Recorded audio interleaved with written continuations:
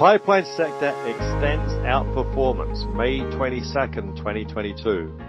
The continued rally in the energy sector is steadily lifting past performance ahead of the S&P 500 over multiple timeframes. The American Energy Independence Index, the AEITR, now has a higher annual return than the S&P 500 over the past 1, 2, and 3 years. Even over 5 years, the performance gap is closing.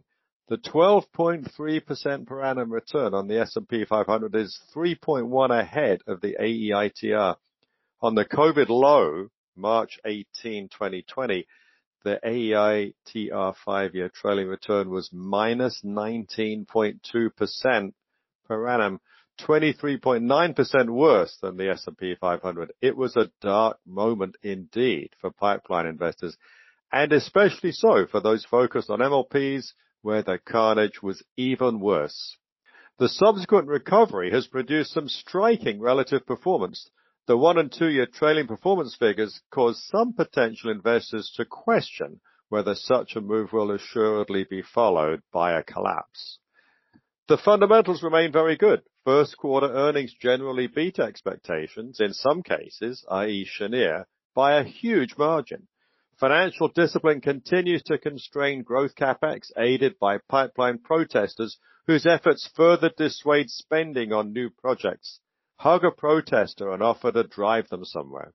The COVID recession and recovery dominate recent performance history, but it's worth remembering that the pipeline industry had already shifted away from spending for growth in favor of increasing free cash flow before that. By late 2019, pre-COVID, we felt the sector was poised to outperform because the growth years and MLP distribution cuts of the shale revolution had alienated so many investors. 2 months ago, the pre-COVID return, i.e. from December 31, 2019, on the AEITR moved ahead of the S&P 500. As of Thursday, the AEITR is 8.3% ahead of the market. Surging inflation and Europe's sudden desire for energy security are two important tailwinds for energy stocks. But the sharp drop and quick recovery that COVID inflicted on the pipeline sector is looking increasingly aberrant. It will always be part of the sector's history. Becoming comfortable that it won't repeat is a hurdle facing many potential new investors. Closed-end funds, or CEFs, have a longer history of providing MLP exposure to retail clients than even the deeply flawed Alerian MLP ETF, or AMLP. For more on this, see MLP Funds Made for Uncle Sam. For example, the Cushing MLP and Infrastructure Total Return Fund sports an inglorious 15-year history of relentless capital destruction. It now trades at less than 1/10 of its IPO price. In 2015, we were moved to note its sorry 8-year performance of delivering less than a quarter of the return of its benchmark. Read more in An Apocalyptic Fund Story. Although consistent performance has rendered its diminutive size, only 70 million in AUM, no longer a significant source of revenue to managers' swank energy income advisors, it still serves to warn CEF investors of the damage leverage and poor management can inflict. CEFs were not generally a big factor in the COVID bear market, but they did play an outsized role in the MLP collapse, which hurt the entire midstream sector. Operating a single sector fund with leverage reflects an opinion that the companies in that sector should be operating with more debt than they currently do. In effect, it's a rejection of the collective wisdom of all the CFOs and rating agencies that have arrived at the prevailing capital structure in use.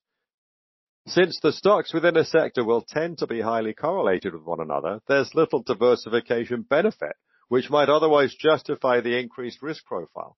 Single sector closed-end funds use leverage to increase the dividend they can pay, but maintaining that leverage requires them to add to their holdings in a rising market and to reduce them in a falling one. When MLP prices collapsed in March of 2020, MLP closed-end funds had no choice but to delever, which required selling. They exacerbated the fall in prices for the pipeline sector. The reason investors shouldn't expect a repeat is because the consequent value destruction left all the MLP closed-end funds smaller.